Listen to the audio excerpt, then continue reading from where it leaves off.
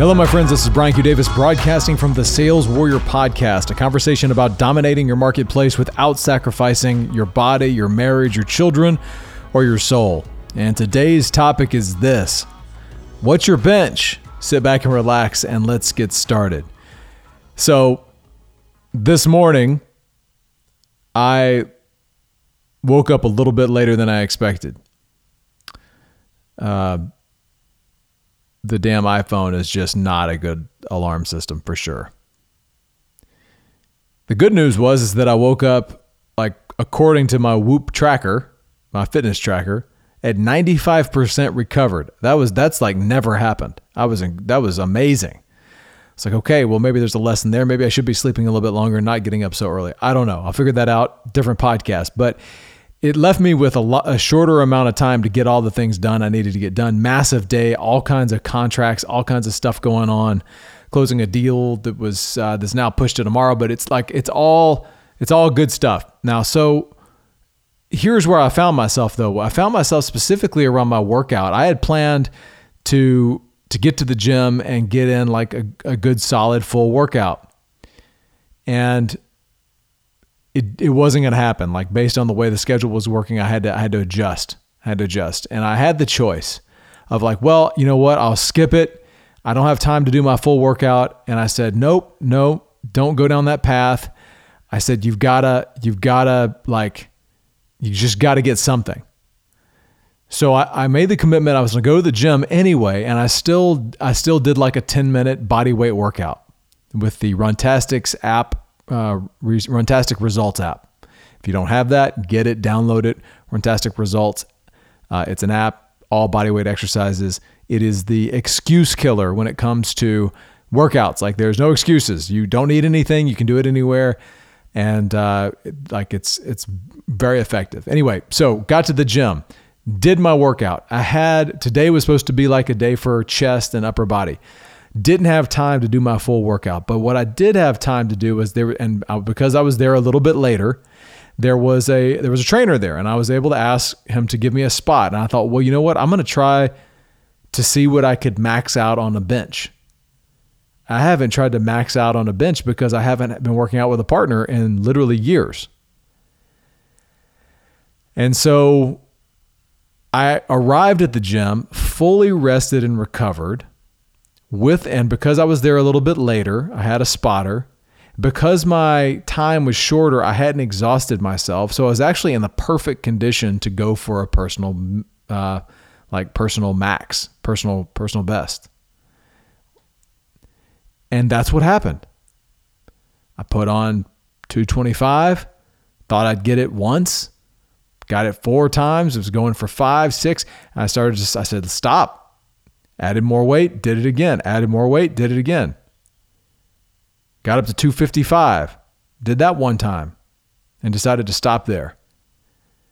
And I was like walking around like, what in the hell? Like, I couldn't believe it. I haven't tried to put on that much weight in probably 15 years in terms of like a bench press.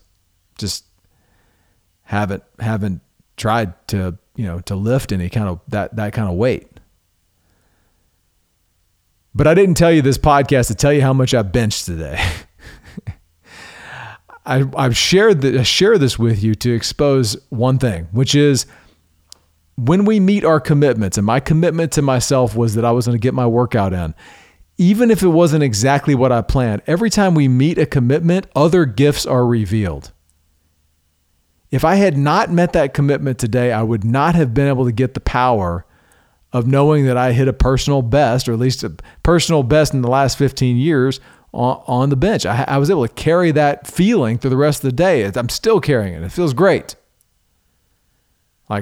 Feels great. 43, put up 255. Hey, I think my personal max ever was like 275. That's within reach easily. I'm going to get that. But anyway, hey, it was good feeling. But I would have never gotten that gift had I not met the commitment that I made, which was to get the workout in. Even if it's not what we expect it to be, when we make the commitment, there is the gift of the power that comes from a met commitment. But then I would have you consider there's another gift. There are other gifts on the other side of those met commitments. Met commitments amplify power. And if you do them in sequence, the way the core four is lined up, body, being, balance, and business, if you do them in sequence, they stack on top of each other. And it gives us an opportunity to not only gain power, but to find gifts that, again, would never have been revealed had we not just said, you know what, I'm going to make that commitment no matter what. So where right now are you giving yourself an out from meeting a commitment that you have to yourself? Where right now are you robbing yourself of gifts? Consider this, that any commitment that you've made to yourself that you are not making, that you are not meeting, it's a double debit in terms of the energy and potential. There's the energy leak of not meeting the commitment, and then there's you're missing the fact that on the other side of that commitment, you would have hit a personal best had you just met it. And where's one commitment right now that you can go make today as you listen to this, whatever time, whatever year, whenever you hear this podcast?